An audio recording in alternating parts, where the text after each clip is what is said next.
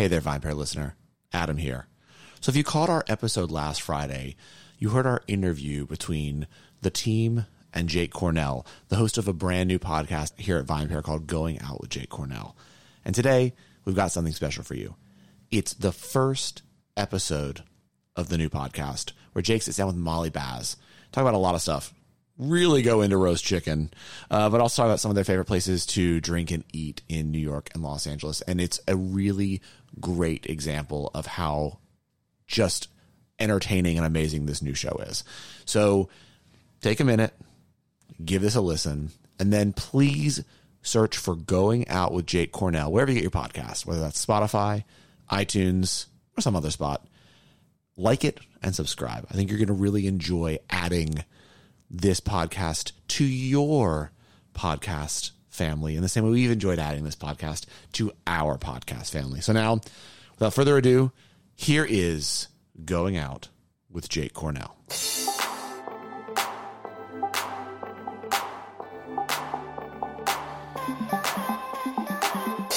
Hi, I'm Jake Cornell. I'm a comedian in New York City, and for the past 10 years, I've been living and breathing the restaurant industry. This is a show where I'll be talking to comedians, actors, bartenders, chefs, and restaurant owners about all things going out. We'll talk about restaurants, bars, staying in, drinking, not drinking, and whatever else we want. This is Going Out with Jake Cornell.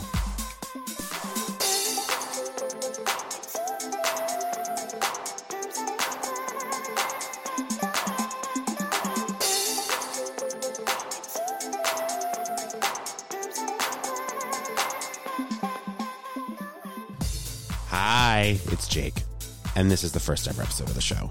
I am very, very excited to have you all here. I'm not going to talk too much at the top of these episodes because, frankly, I do just want to jump into the interviews. They are quite delicious, but I just wanted to let you know who we are talking to. And today we are talking to someone. Her name was one of the first names to come up when we started making the show. She has a cookbook out called Cook This Book that is absolutely fantastic. If you haven't bought it, that is a huge issue on your part. Please fix it. She's developed some of my favorite recipes I have ever cooked. This conversation was so fun. I am dying to go to LA and hang out with her. Please enjoy me going out with Molly Baz. This is us going on a date. Exactly. This is our first date. This is our first date. Such a long time coming, honestly. So I have some, I don't mean to make you jealous, but I do, based on some late internet stalking, I do know this about you. And completely not by my design, my friend picked the plans for this evening. I think I'm going to your favorite restaurant tonight for dinner. You're going to Bernie's? I'm going to Bernie's. Oh my God. It could not be more perfect. It could not be more perfect. And I forgot about it, and I made the plans, and I was walking here to record, and I was like, holy shit, it's Molly's favorite restaurant. I'm eating there for dinner tonight. That's cosmic. So wait, have you never been there before? So I've been once before, and I had a fantastic time. I had an absolutely fantastic time. But what I'm really excited about is one of my favorite foods to eat at a restaurant is a roast chicken. Bless. Just like absolutely, it's one of my absolute favorite things to eat in a restaurant always. And I have like a small list of like my favorite roast chickens in New York that I like to eat. And I was out at my favorite place to have roast chicken, which is Walters on Fort Greene Park. Have you been? No. Yes, of course Okay, I've been. God. Walters. Wait, I'm sorry to jump in here, but Walters. We're doing it. Okay, Walters was the predecessor to Bernie's for me. So my neighborhood restaurant before Bernie's existed was Walters, the one in Brooklyn though. And I would go there several times a week, and I always got their Caesar salad, and I sometimes would get their chicken, and I oftentimes would get their steak. And then they closed the one in Williamsburg, and then Bernie's opened, and I was like, thank God, like there's a replacement neighborhood spot. Yeah. So the Walters in Fort Greene, Walters on Fort Greene Park on DeKalb is one of my favorite New York restaurants. It is like, it feels like home to me. Like so New York. I'm so happy there. The service is always great. Everything's so consistent. That chicken is like my number one New York comfort food is the Walters chicken, I think. And I brought a friend of mine from college was in town this past weekend. And so like 6 of us went there. We had like the big booth. It was heaven. And I was saying that the chicken is one of my favorite things in New York. And my friend Olivia was like, have you had the salt and vinegar chicken at Bernie's? And vinegar chicken. Oh, sorry. Vinegar chicken. Yes. I have not had it. I've only done the burger. So tonight I'm going to get the chicken and I'm very excited. It is iconic. Like it is one of the best. It is for me, one of the best chickens in New York. And I'm curious to hear what your other ones are. The fly. There's no. Oh, duh. I'm obsessed with the fly. Duh. And then, but what have you had the roast chicken at Le Crocodile? No. Oh, Jake, you have to go. Where? Okay, I will. That's it. It's now. It's the restaurant in the Wythe Hotel. Oh yes. And okay. It's the same chefs who started Chez Ma Tante. I don't know if you've ever been there, but another one of my favorite restaurants. Is one of the best brunches I've ever had in New York, for sure. Was the Chez So Ma Tante good. brunch. Unreal. Love that restaurant. They opened up Le Crocodile in the lobby of the Wythe Hotel. It's like a new, like a modern French bistro. Okay. And it's gorgeous inside. And they have a roast chicken with French fries. And it comes with like a salsa verde, like chimichurri, something. And the skin is so crispy and so golden brown. It is so juicy and salty. And you have to try it. I'm going to do that within the month, I promise you. And then my other favorite, and I'm almost certain you've never had this, is the crispy chicken at the restaurant the last restaurant I ever worked at, which is Kindred, which is the sister restaurant to Ruffian. And I think you were in LA by the time it opened. It opened October of 2019. Oh my God, I missed out on that whole thing. We will go when you next time you're in New York, I will take you to Kindred for the chicken, but it is like a sous vide chicken flash fried. It's like so juicy, so crispy, and then it's covered in like Meyer lemon reduction and mustard seeds. Whoa. What part of the chicken is it? You can do a whole bird or a half bird. Oh, wow. And I ate it almost any shift. If I got hungry on a shift, like there was not really anything else I would order. And like everything on that menu is delicious, but that chicken is like one of my favorite things. Okay, wait. So back it up for a second. What do you do in restaurants, or what did you do in restaurants? What's your role? I was a bartender starting at 18. Bartender. So, okay. And before that, I mean, like until I was able to do comedy full time, like food and restaurants was my gig. And like when I first, so I worked at a Ben and Jerry's in high school. I was a little scooper. That was my first job. Cute. And like entered my entry into food. And then when I was 18, I started bartending in England and loved it.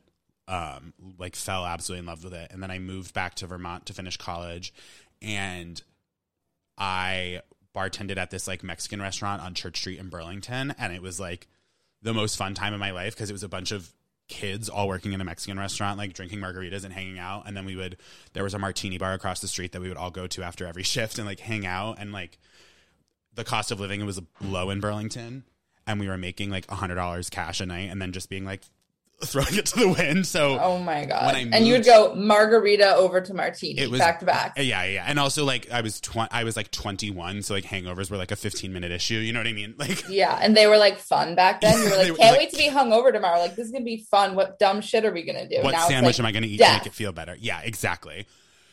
But so when I moved to New York, I was truly like, I'm going to do restaurants professionally and comedy. Like, and I wasn't sure which. I was kind of like, I loved restaurants so much that I was like, I will pursue a professional restaurant career while pursuing comedy, so that if comedy doesn't work out, I will have this career to fall back on.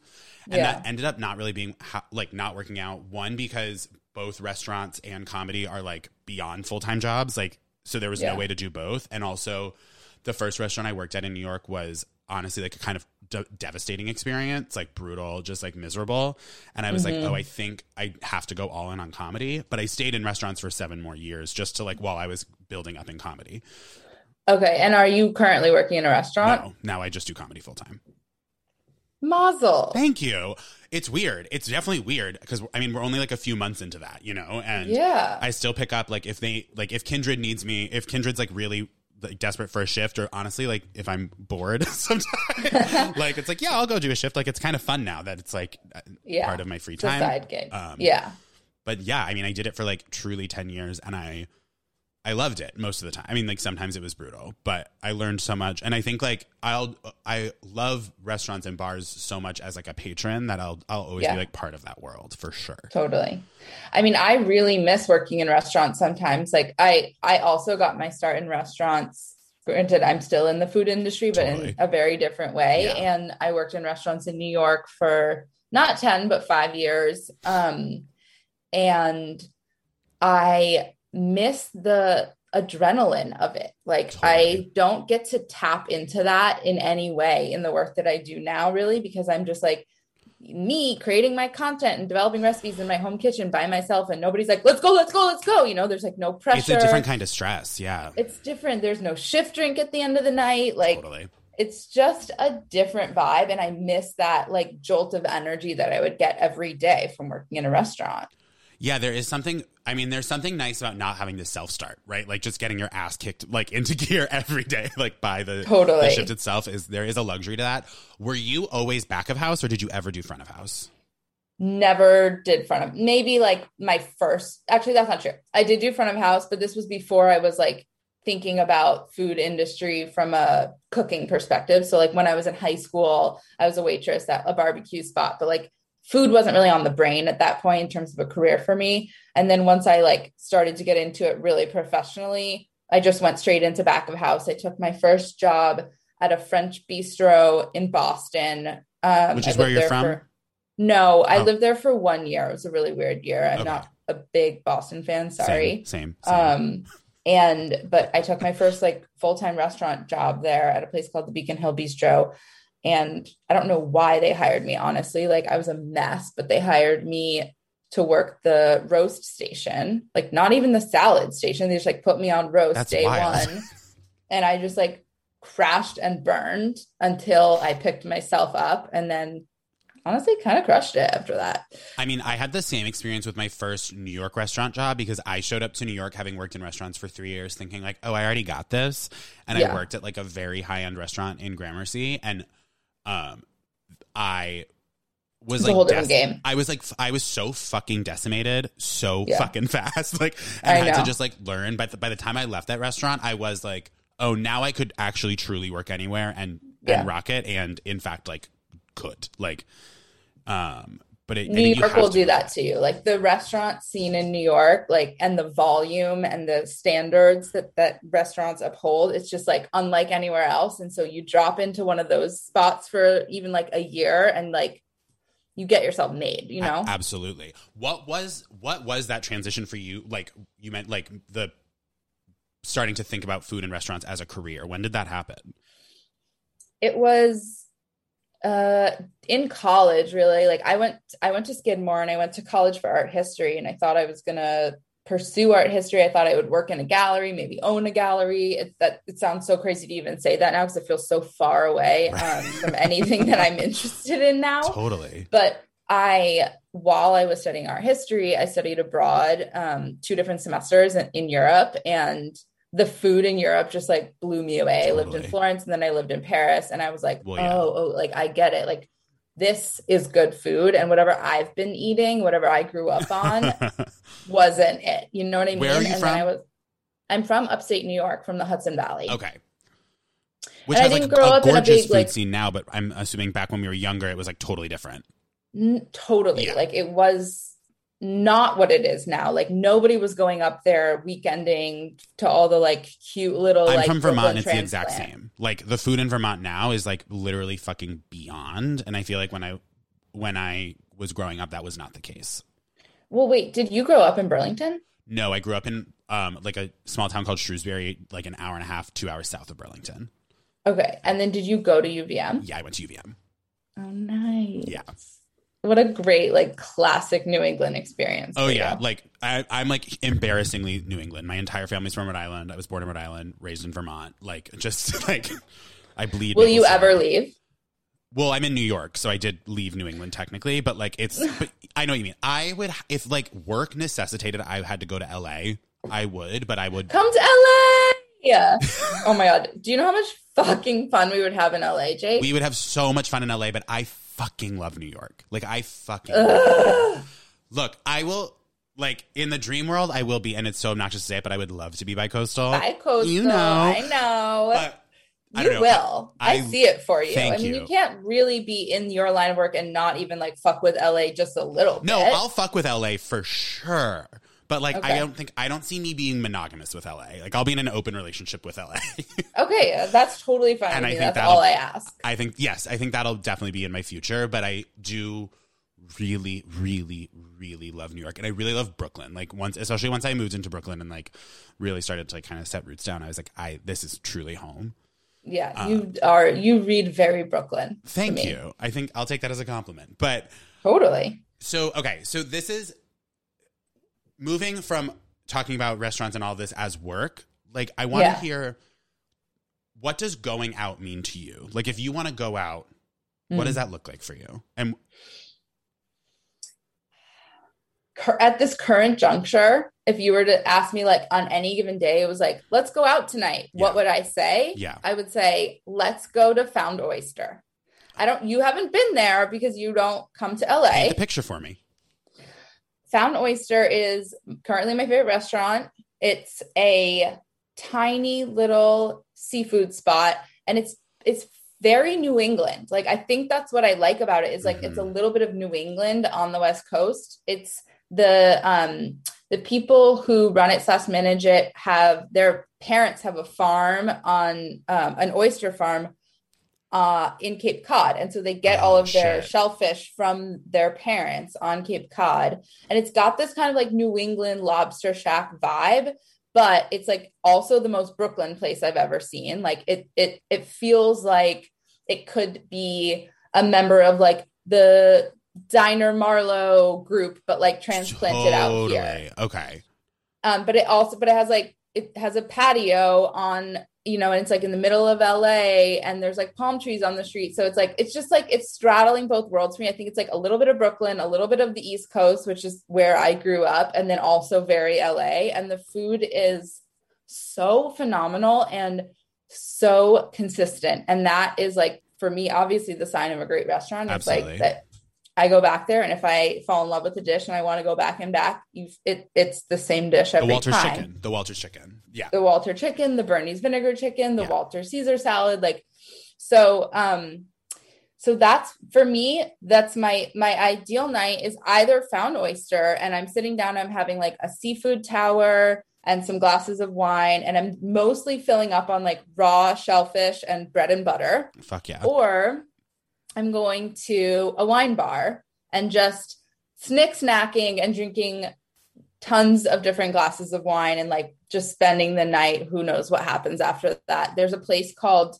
Voodoo that opened up recently. Actually, as I'm saying it, I'm like, why am I saying this? Because I don't want to blow this place up, but also I love them and I feel like I want to support them. Totally. It's the most like sort of European, casual, no pomp and circumstance wine bar. They just have like a couple of tables out on the sidewalk. They have some bottles on some shelves inside, and it's like, what do you want to drink? And like, here's some snacks. And it's just like the chillest place ever.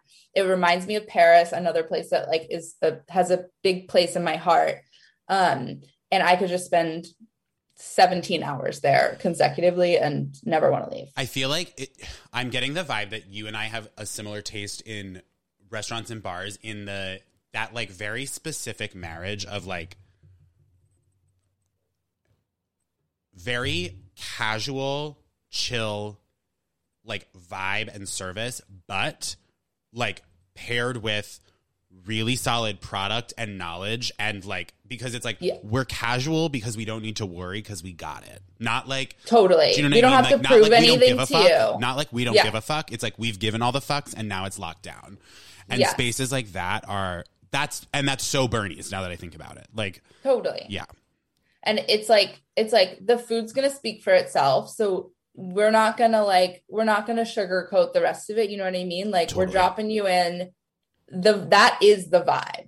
That's always, that to me is what creates the most immersive experience. And for me, I love to feel like I'm kind of in a little world. Like I've kind of been dropped into this total thing where it's like the Sleep No More of restaurants, and not like I'm not saying like not like Jekyll and Hyde's Times Square, but like just like that thing where it kind of feels like you fully get kind of subsumed into like what the restaurant had envisioned for the experience. Totally. And so that feels very natural. Is like, that's just absolutely heaven to me. I mean, that's why you go out, right? Like that's what going out really is. It's like escape. Finding a place that you can immerse yourself in and have like a transformative experience, so that you get like taken outside of your norm and like your routine and your life. That's why we seek it out. And that's why going out to eat is just it is an entirely different thing from eating at home. And even if I were to have the exact same meal that I have at Found Oyster every time I go there in my own home, like it just hits different. It hits completely different because also it's like I'm scratching two different itches if I'm like, I'm going to spend 2 hours cooking dinner tonight.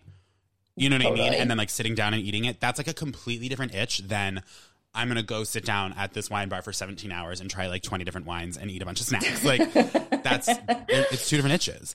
Yeah, totally. So is wine, in terms of drinking for you, is wine the go-to? For the most part. I probably drink 65 to 70% wine. Mm-hmm. Let me make sure I do the math right. 25% cocktails and 10% beer. Word. And then like I drink so much water. So much water. You have to. But that's like a different, I think I like should go see a doctor. I think I have like an actual medical problem where like I am constantly drinking water. I must drink like 4 gallons of water a day. It has nothing to do with going out. I just want you to know, like I drink all day long and I pee all day long. I will tell you. Okay. But also and I know you salt the shit out of your, like it's the maybe salt. That's like, why. Because, wait, can I tell you this? So my boyfriend, Nate, has your palate down. Like Caesar salad, like a Caesar salad, cheesy, salty, like lemony. Yes. Like very dill. I mean, yeah. And lemon and dill is like the Venn diagram for Nate and I. Like that's where we cross over. I lend towards like much more like briny, acidic, fermented kind of food. And he's more like cheesy, Caesar salad-y vibes. Okay. So like when you first like came into our lives and we were learning about expanding our food knowledge via the content you were putting out, you know that the box of Maldon salt developed in the home, and then suddenly like Princess Nate cannot eat a single food unless there's crunchy Maldon on it. Bless his heart. Fast forward 6 months, his doctor's like, so your blood pressure has significantly increased.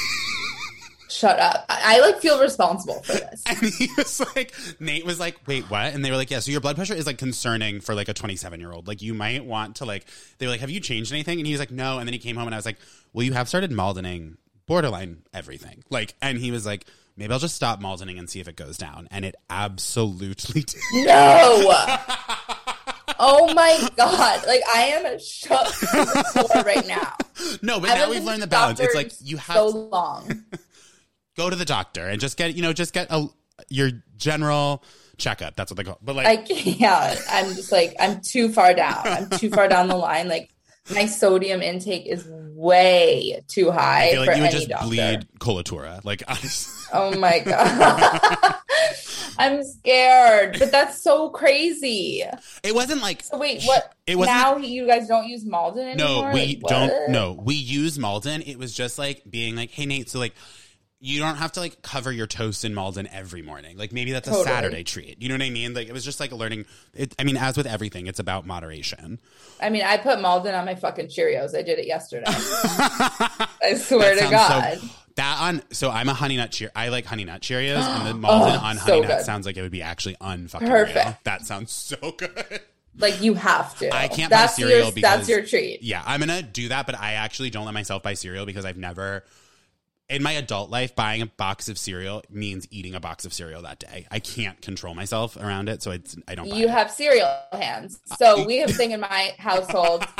My husband he has that exact relationship, but to popcorn. And so, like, if we're at the movie theater and we get a big thing of popcorn, he just goes repeatedly to his mouth, to the popcorn, to his mouth, to the popcorn, until it is all gone. It doesn't matter how big the box is. Like, he cannot stop. It's like there's a screw loose and he's sick and there's so much salt and there's so much butter and he's just like, more. And then his stomach hurts. Yes. And he feels like shit. You have cereal hands. He's got popcorn hands. Years ago, this is like maybe like the first or second year I was in New York. I was dating this guy who was great. And one of his things was like, his food palate was disgusting. Like, he loved just like KFC, McDonald's. Like he loved that like dirty shit that like is delicious, but like is also kind of gross. And like definitely encouraged me to lean into that side. And there was this one night where we had been out on a date and we had like gone out to dinner somewhere. We'd had a few drinks and we got off the subway. We were on the subway home and I was like, do you want to get off a stop early and go to McDonald's and have like a second dinner at McDonald's? And he was like, sure. So we get off the train. We're in line at the McDonald's and I'm looking at the menu. We're like trying to figure out what we want. And I was like, do you want to like get whatever we were going to get and then split a 20-piece McNugget as like our app? And he was like, sure, like let's do it. Like he was always down for the junk food. Yeah. So we get the 20-piece McNugget and like I think probably quarter pounders or whatever. We sit down at the McDonald's, we like eat it all, and then we're walking home and we stop in a bodega to pick up beers to like have at home. And I'm like in the bodega in front of the cooler and I'm like, I'm so full. And the guy goes, just like so you're aware, of the 20-piece McNugget we ordered, I ate one. And I was like, what? And he was like, did you not notice that like when we sat down, you just took down the McNuggets until they were gone and then started on your burger? And I was like, no, I did not even perceive that behavior. Like, oh my God. Like, so you have McNugget hands. McNugget hands. Like, that's what I'm saying. Like, it was like, I like truly I blacked out, took down these McNuggets with no control. Like, it was full. Okay. I just have to say, like, of all three of them, couldn't be worse. No, it's just to have McNugget hands. No, like, it's disgusting with sweet and sour sauce. Fucked. I'm so repulsed, but also it sounds so good right now. I'm so hungry. I would slam a McNug. McNuggets are the only McDonald's thing I get now, and it's like I know they're disgusting, but like I sometimes just need to lean into that. And also, I really fuck with the McDonald's ice cream. I haven't had it. Just like the soft serve? It's soft serve that they legally can't call ice cream because it's not cream, so it's technically called ice milk. They do? I didn't know that. If you ever look at the McDonald's signs, it does not say ice cream anywhere because the Food and Drug Administration was like, you can't call it that. That's not what it is. But wait, so there's no cream. So is it actually like mad healthy? It's milk. Like it's like low. It's low fat and low calorie because it's made from milk and not ice cream. I mean, it's sweet. It is not a rich ice cream. Like you can tell, it's kind of like its own thing. It's like, and is it fluffy, like airy and light? Yes. Yes. Oof. It's good. That sounds so good. A little nugget, It's also, it's like 100 calories and it's like $1. So sometimes like walking around New York, if I just want like a little like kind of bump. Like a snack. Yeah. I'll dip into a McDonald's and bump of ice cream. Hot tip. Hot tip. So we said, so 60% wine is kind of where we're at in terms of. I think I said 65. I can't remember. Yeah, no, around that. What about you? What are you drinking? So that's an interesting question. It has, I would say, so Kindred, where I worked, is predominantly a natural wine spot. Yeah. And I think because I was drinking so much wine at work, like just tasting shit constantly. Yeah. And like, especially just like natural wine, like, and it was all delicious and fantastic, but it's like everything's intense. You know what I mean? There's no, they're so like alive and vibrant, and like your palate is sometimes like, whoo. Yeah, exactly. That like anytime, I can't tell you the last time I've ordered wine out unless I'm like having a glass of wine like with food. Yeah. So I've been very cocktail heavy in my, like if I'm out of the house, very, very cocktail heavy. Like, and just like martinis. Like I really just, I think because so much of when I was working in restaurants was drinking wine, I just wanted to drink like a really dry gin martini and not really have to think about it much, you know, like clean. Yes. I think about this a lot actually, because I'm like, why aren't there more classic cocktails that are savory and not sweet? Like really, if you don't want a sugary cocktail, your options are basically Bloody Mary, martini, and like maybe like vodka soda, but like that's garbage. Totally. I agree with this. I love a savory cocktail. Last year, it was before the pandemic. So 2 years ago, a cocktail I developed for Kindred was a chicken fat washed martini. Oh my God. And it was like a rosemary chickeny gin martini. Was it delicious? Wait, how did you wash it? Was it like rendered crispy chicken? That chicken I just described to you earlier, the Kindred chicken, I had the kitchen hold the chicken fat for me, and then you would let it sit you'd pour that into the gin and you'd let it sit for like 3 days, and then you'd throw it in the freezer. The fat solidifies, the gin stays liquid because it's booze, and then you just pull the gin off. and then it was like a little bit of sweet vermouth, and then I made like rosemary cocktail onions that I pickled in house. Oh my God, that sounds so good and savory. It was so fucking delicious. Yeah, so I want to make delicious. that. Is it still on the menu? It's not, but I'll send you the recipe. It's not hard. If you're like regularly roasting chicken and have access to chicken fat, it's truly not hard. Damn straight I am. Okay. And great. It's so Do you good. like Bloody Marys? Love a Bloody I feel like, oh, thank God. Love a Bloody Mary. When I was working at Bon Appetit, I was at like, and this is a group of like, I don't know, there's like 40 people who eat and drink a lot and care a lot about what they eat and drink. I was basically the only person on staff who liked Bloody Marys. Like, and I was like, I don't understand. This is so crazy to me because they are so delicious and so iconic, and they hit the spot in a way that no other cocktail can. And I just don't understand how you could possibly not love a Bloody. There's also, it's such a wide, like spectrum of what they can be. That it feels crazy to say, like, I don't like them at all, because it's Across like, do you know what I mean? It's like, you can do ones that don't have horse rat. Like, there's so many variants that it's like, there's got to be one you like. Do you know where? Crazy to me. Okay, so I love a Bloody Mary. Do you know where I love a Bloody Mary? And I've heard that this is like, there's like a scientific reason they taste better here. A Bloody Mary on a plane. Oh, it's got to do with altitude. Always. Okay. I mean, I always drink Bloodies on the plane. A Bloody on a plane is beyond anything I've ever, like, it's so delicious, and it's truly just like V8 vodka and Worcestershire. Like, they're not doing anything. They're not doing anything. Or it's like the canned like Mr. and Mrs. T's or whatever it is. Yeah, Mr. T's. You don't even get like your fresh pickles and your celery and your lemon, like none of that. But yeah, I'll drink virgin Bloodies on a flight because like it's better than any other option on there. What are your specs for? What are your like preferences for your Bloody? Okay, so it's pretty spicy. Like, I just generally tend towards spicy foods, and so I like a lot of black pepper and a lot of some kind of hot sauce. So I usually use I make it with have you ever had red clay hot sauce? No. You should try it. It's from Charleston. It's made with fermented fresh red Fresno chilies, which are my favorite chili, like fresh or fermented. Yep. And it's really acidic and really just like tastes of the pepper. And so I tend to put red clay hot sauce in my Bloody, along with horseradish and black pepper, obviously, but lots of it. I use pickle brine and olive brine, soy sauce, lemon juice, and then I usually put chopped dill in it. And always pickled onions. So I always make pickled red onions, like just a salt, sugar, vinegar brine. And like, I want like a fucking handful of them in any there. Of the like, brine I want going it in between every bite. Onions? Is it what? Is any of the brine from that going in as well? Or are we just doing the onions? Just the onions, because we've got the pickles and the lemon and the olive and all of that. It's like, it's intense. My Bloody Mary mix is intense. But the thing is that like, I don't drink, I would never drink like 5 Bloody Marys. No, you know what I mean? Like, I'll drink 17 glasses of wine, but 2 Bloodies is kind of where I max out. And so I like to go hard on those 2 and like really make them count. I feel exactly the same. Yeah. I love a mimosa to dismount a Bloody Mary. That I really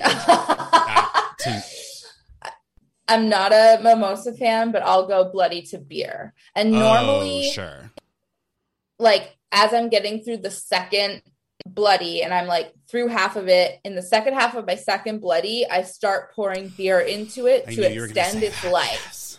I mean, that's the pro move. It's so good. It's like, it's a gentle kind of like come down from the Bloody and transition into beer for the rest of the day. Yes. What a play. That is one of the ultimate pro moves is riding out the Bloody like with a good Modelo. I mean, there's no such thing as a bad Modelo, but What are your favorite Bloodies in New York? I only can think of one that I really love.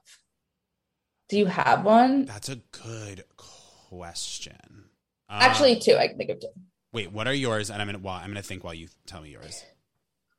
I love all of the Bloodies at Prune. Have you been there? I have not been to Prune yet. You should go. And then the Bloody at Diner / Marlowe. Okay. You've been there. I haven't. Oh my God, Jake, you've got to. Like institutions. I know. You're in Brooklyn. I know. They're on the top of my list.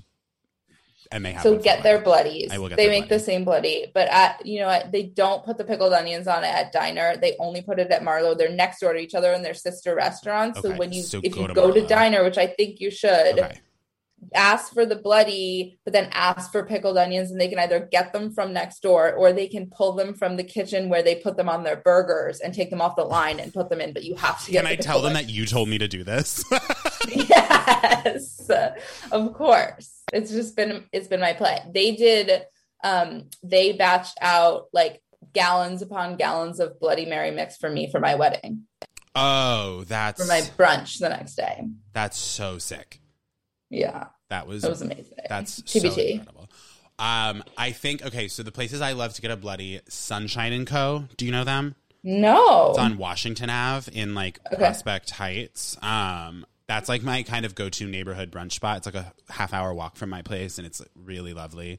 Wow, when you just said half-hour walk, and I was like, that I would never walk a half an hour at this point. But in New York, you did all the time, any restaurant. right? Yeah, I just like forgot that that's like a normal thing, and I was like, if I walked a half an hour, like I don't even know where it would end up. That'd be such a crazy thing to do. So that's actually one of the number one reasons I'm not particularly drawn to LA is I love walking in New York. Like, yeah, I will like I'm someone who like if I hadn't had a call before this recording today because it's fucking gorgeous here today, I would absolutely like throw on a podcast and walk from Bed-Stuy to Nomad where we are recording right now. Like, oh my just God. like 2 hours like over the bridge. Like I love that. And that sounds so dreamy, honestly. Doesn't it? I'm just envisioning that, and like all of a sudden I just got a pang for New York. See, that's the thing. And it's like, I know it's like you get your different coffee shops in, you get to stop, like pick up some croissants. Like it's just, you get to have a whole day of just walking. That is what I would miss the most if I had to go to LA. You'd get so bored walking here. Like it's like an hour in between two like interesting spots. You know what I mean? Absolutely. How have you felt? How has your relationship to bars, restaurants, going out changed going from New York to LA? I definitely go out less. Like, mm-hmm. And I still go out a lot. Don't get me wrong. But I think the difference here is like I said, and this is maybe why I told you about like my perfect night being a night at Voodoo is like in LA, you go to a spot and you kind of have to like lock in, mm-hmm. you know, like you're not going to bounce. And that I definitely miss bouncing around. Like that's such a New York thing. Like you go to one spot, you exhaust your time there, or the spot is whack and you move on to the next. Like you don't really have that luxury here. And so you kind of have to lock into a place and just like accept that that's your night. And then it's not really going to go somewhere. And if you try and like bounce around, you're often sort of like chasing a night in a way that just doesn't feel romantic in the way that it does in New York.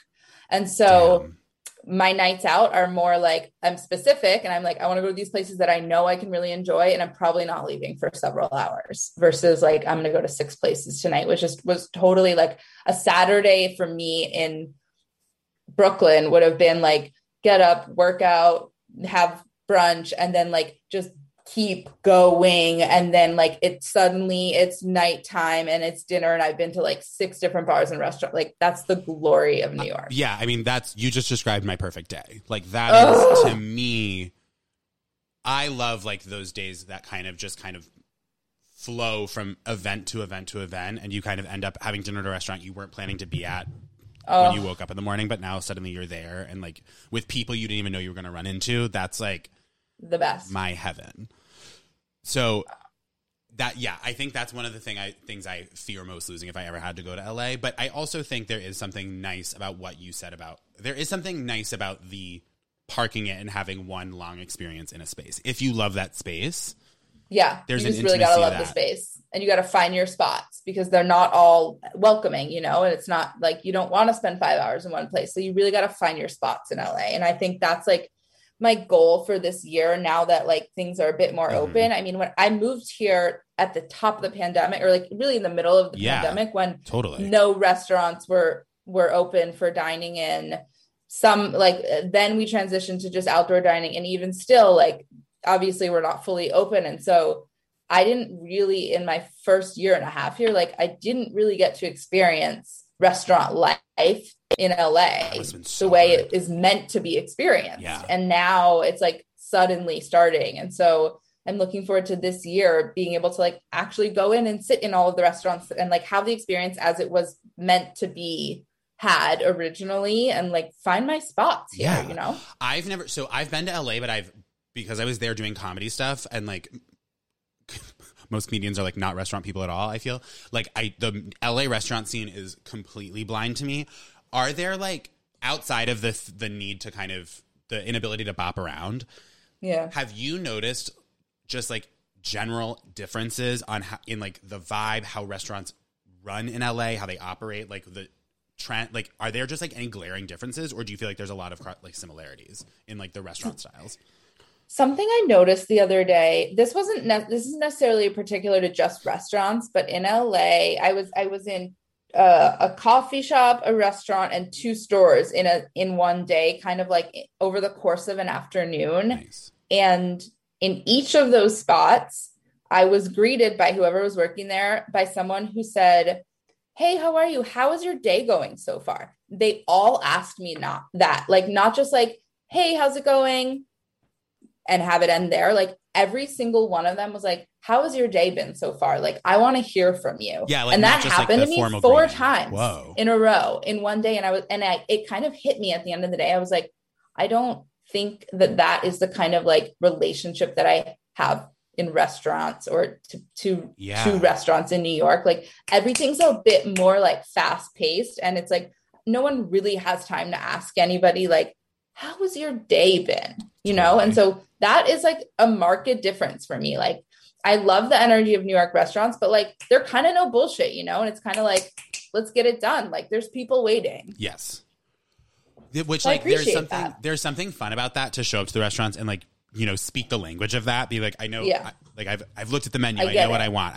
I can play ball, but there's also, I'm sure there is something nice about there being a little more space for the socialization aspect. Yeah. It was really lovely. I honestly was like, okay, LA, like, you did, this is a good thing. That does. All right. Sounds nice, right? Sounds fucking nice. It's like you get a kickback if I move to LA. Like, yeah.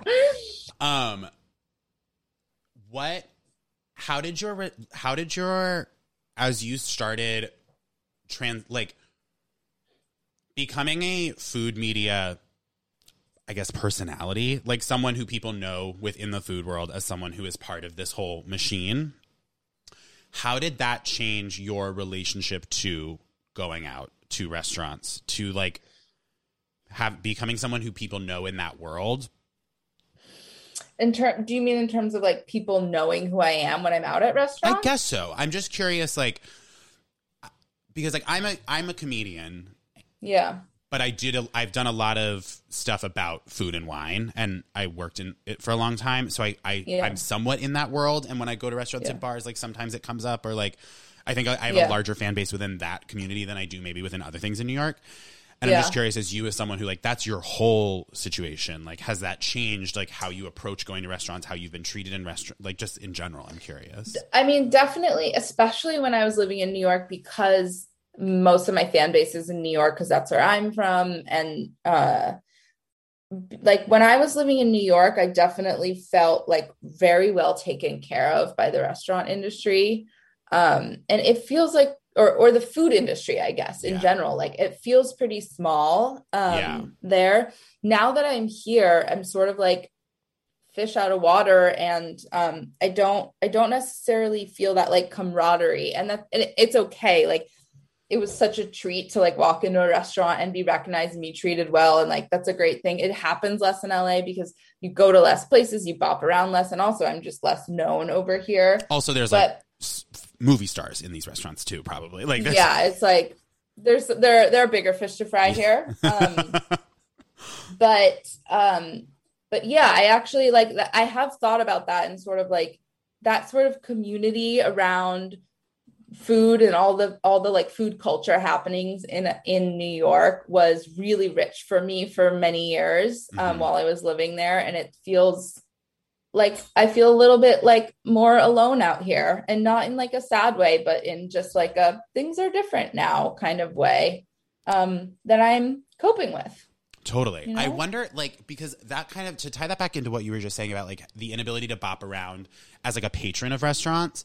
Yeah. I wonder if that, I would love to, and I probably should at some point have someone on the show who works in restaurants in LA. Like because like, you know, like, I mean, I'm sure whatever restaurants you worked at in New York, like you had your after hours spot, and you had like, you knew the people who worked at the bar next to the restaurant, you knew, and like, totally, you have this sort of like spider network that grows from the different restaurant you worked at. Someone you used to work with here now works there. And then like, as it grows, and I'm just curious if, because everything is more isolated in LA, like I wonder what the food and restaurant and bar community is like out there in terms of that. I know. I don't know, because I've never really lived in it, you know, like I've never been there to shut down a restaurant at 12 or 1 in the morning in LA and see what happens. So I think you should bring someone on. If you can't name them, we can also bleep them out. But what restaurants did you work at in New York before you started at Bon Appetit, or before you stopped working in restaurants? Oh, why wouldn't I be able to name them? I don't name one of the restaurants I worked in because I talk a lot of shit about it, and the person who owns it's very rich. But first restaurant I worked in New York was Picheline, which I don't know if you were living in New York when Picheline existed. It doesn't anymore. It's a Michelin starred like tasting menu, super hoity-toity restaurant up by Lincoln Center. It's like a pre-theater experience type of spot. And the menu was like 14 courses, and I worked there for like a year, and like that, I mean, it's so cliche, but like that was the hardest, working in that like high intensity, like that was the hardest job, definitely in kitchens that I ever had. Like definitely got told I was a shoemaker. Like it was, which like is kind of a weird insult, but like I just I recall being told I'm a shoemaker, like that. That's like if I couldn't cook the fish the right way, then I just might as well just be like repairing shoes. Jesus. Which like honestly maybe I should have. But I've cooked your fish recipes. They're fantastic. So that's not true. Thank you. Yeah, I honestly wouldn't trust myself with a pair of shoes. But so yeah, that restaurant kind of like really whipped me into gear. And then I was like, after a year working there, I was like, I am going to go so far away from fine dining. Like I don't even like to fine dine in like personally as a patron. I can't even tell you the last time I did, honestly. It's just not my bag. But I was like, I want to have this experience. I want to like get this under my belt. I want to learn everything I can. I'm going to get abused, and then I'm going to leave and like take care of myself. And so I left, and then I worked at this place called Allswell, which I don't know if you've ever been there. It's on Bedford in Williamsburg. It's still there. Nate was the chef. He used to work at the Spotted Pig, and then he left and opened that. Bedford and what? Bedford and North 10th. I'm almost positive I've been there. Yeah, it's like a little British, like cozy little gastropubby spot. I worked there for like a year and a half or so. And that was kind of just like casual, like American British pubby kind of vibes. Then I worked at the Glassery. Okay. In Greenpoint with Sarah Kramer. And she's out here now and has restaurants out here, but that's kind of where we sort of start, like what's kind of where we met. And so, yeah, did a little stint there at her Middle Eastern spot. And then was there another restaurant in there? I think I'm forgetting one restaurant, but maybe that was all of them. I guess that kind of turned into about 5 years. And then I moved away from it and moved into food media, food styling, like this side of things that I'm now still in. Was that a hard transition? No, because I was ready for it. Like kind of like after those years, I realized I don't want to own my own restaurant. And so like, I need to figure out what the other thing is. And I'd always dreamed of this like notion of food media. I didn't even really know what it was, but I was like magazines and like all, like Condé Nast. And And so it was always kind of in the back of my mind as like, this is a part of the industry that I'm really interested in. And once I finally decided owning a restaurant is like not the life I want for myself, that was like a natural kind of pivot. Was that so? Here we are. Because I went through a similar thing because I loved bartending so much when I was younger. When I first started it, I loved it so much, and I really thought I would be happy doing it for the rest of my life. And then I moved to New York and actually saw what being like a high level professional bartender looked like as a lifestyle, and almost immediately was like, there's literally no way. Yeah. And I found that absolutely terrifying. Like this realization that like this thing I wanted was not actually what I wanted. Did you have that? Or were you kind of like very comfortably like, okay, next move? No, because part of the reason that I went into restaurants in the first place is because I chose kind of specifically not to go to culinary school. And so going to work in restaurants was a journey of figuring out whether I wanted to own my own restaurant, operate my own restaurant, but B, a journey of just learning how to cook professionally instead of paying for an education in culinary school. And so I always sort of knew that it was like, regardless, it was going to be a means to an end. And I decided culinary school wasn't the best use of my time and money, and working in restaurants kind of like killed two birds with one stone. Absolutely gorgeous. Well, I guess sort of like to wrap, because I mean, I could literally talk to you about this for absolute hours. I think we could just name restaurants and talk about our opinions. But you have 30 other people to do that with, or 29 other people to do that with. And I'm sure you have a table waiting for you at Hidden Pearl. Hidden Pearl? Found Oyster. That's amazing. That is so humiliating. That's so good. I'm only calling it Hidden Pearl from now I'm like on. running around LA being like, no, it's called Hidden Pearl and it's amazing. My friend Molly told me about it. Oh my God. Like it's the most poppin' restaurant in LA, I swear. And they're like, it's not showing up on Google Maps. It's literally called Found Oyster. Yeah, and you called it Hidden Pearl. You're a fucking icon. That's so crazy. Like you just flipped it and reversed it. It could not be more antithetical to the actual name. It's literally the opposite. Oh my God. Sometimes I will say, okay, like sometimes at Kindred and when I would work, like the wine list was just like constantly rotating, and it's like natural wine from Italy and Slovenia. So it was like, and like Georgia and Croatia. And it was just be like every day it was like an indigenous varietal you'd never heard of before. And I would sometimes tableside someone would be like, what's the grape on this? And like, rather than be like, I don't know, let me look up, I would just be like, fongu, and just like make a sound. And they'd be like, oh my God, amazing. Like I do that. Like, I'll be like, oh, awesome. Like, love that grape. Like, you know what I mean? Like, you kind of just got to play the game. Everybody's playing the game when we're talking about natural wine. Like, no one wants to admit they don't know what's going on. And so the fongu is like an iconic grape. Iconic grape. People love to be told they don't know something. Yeah.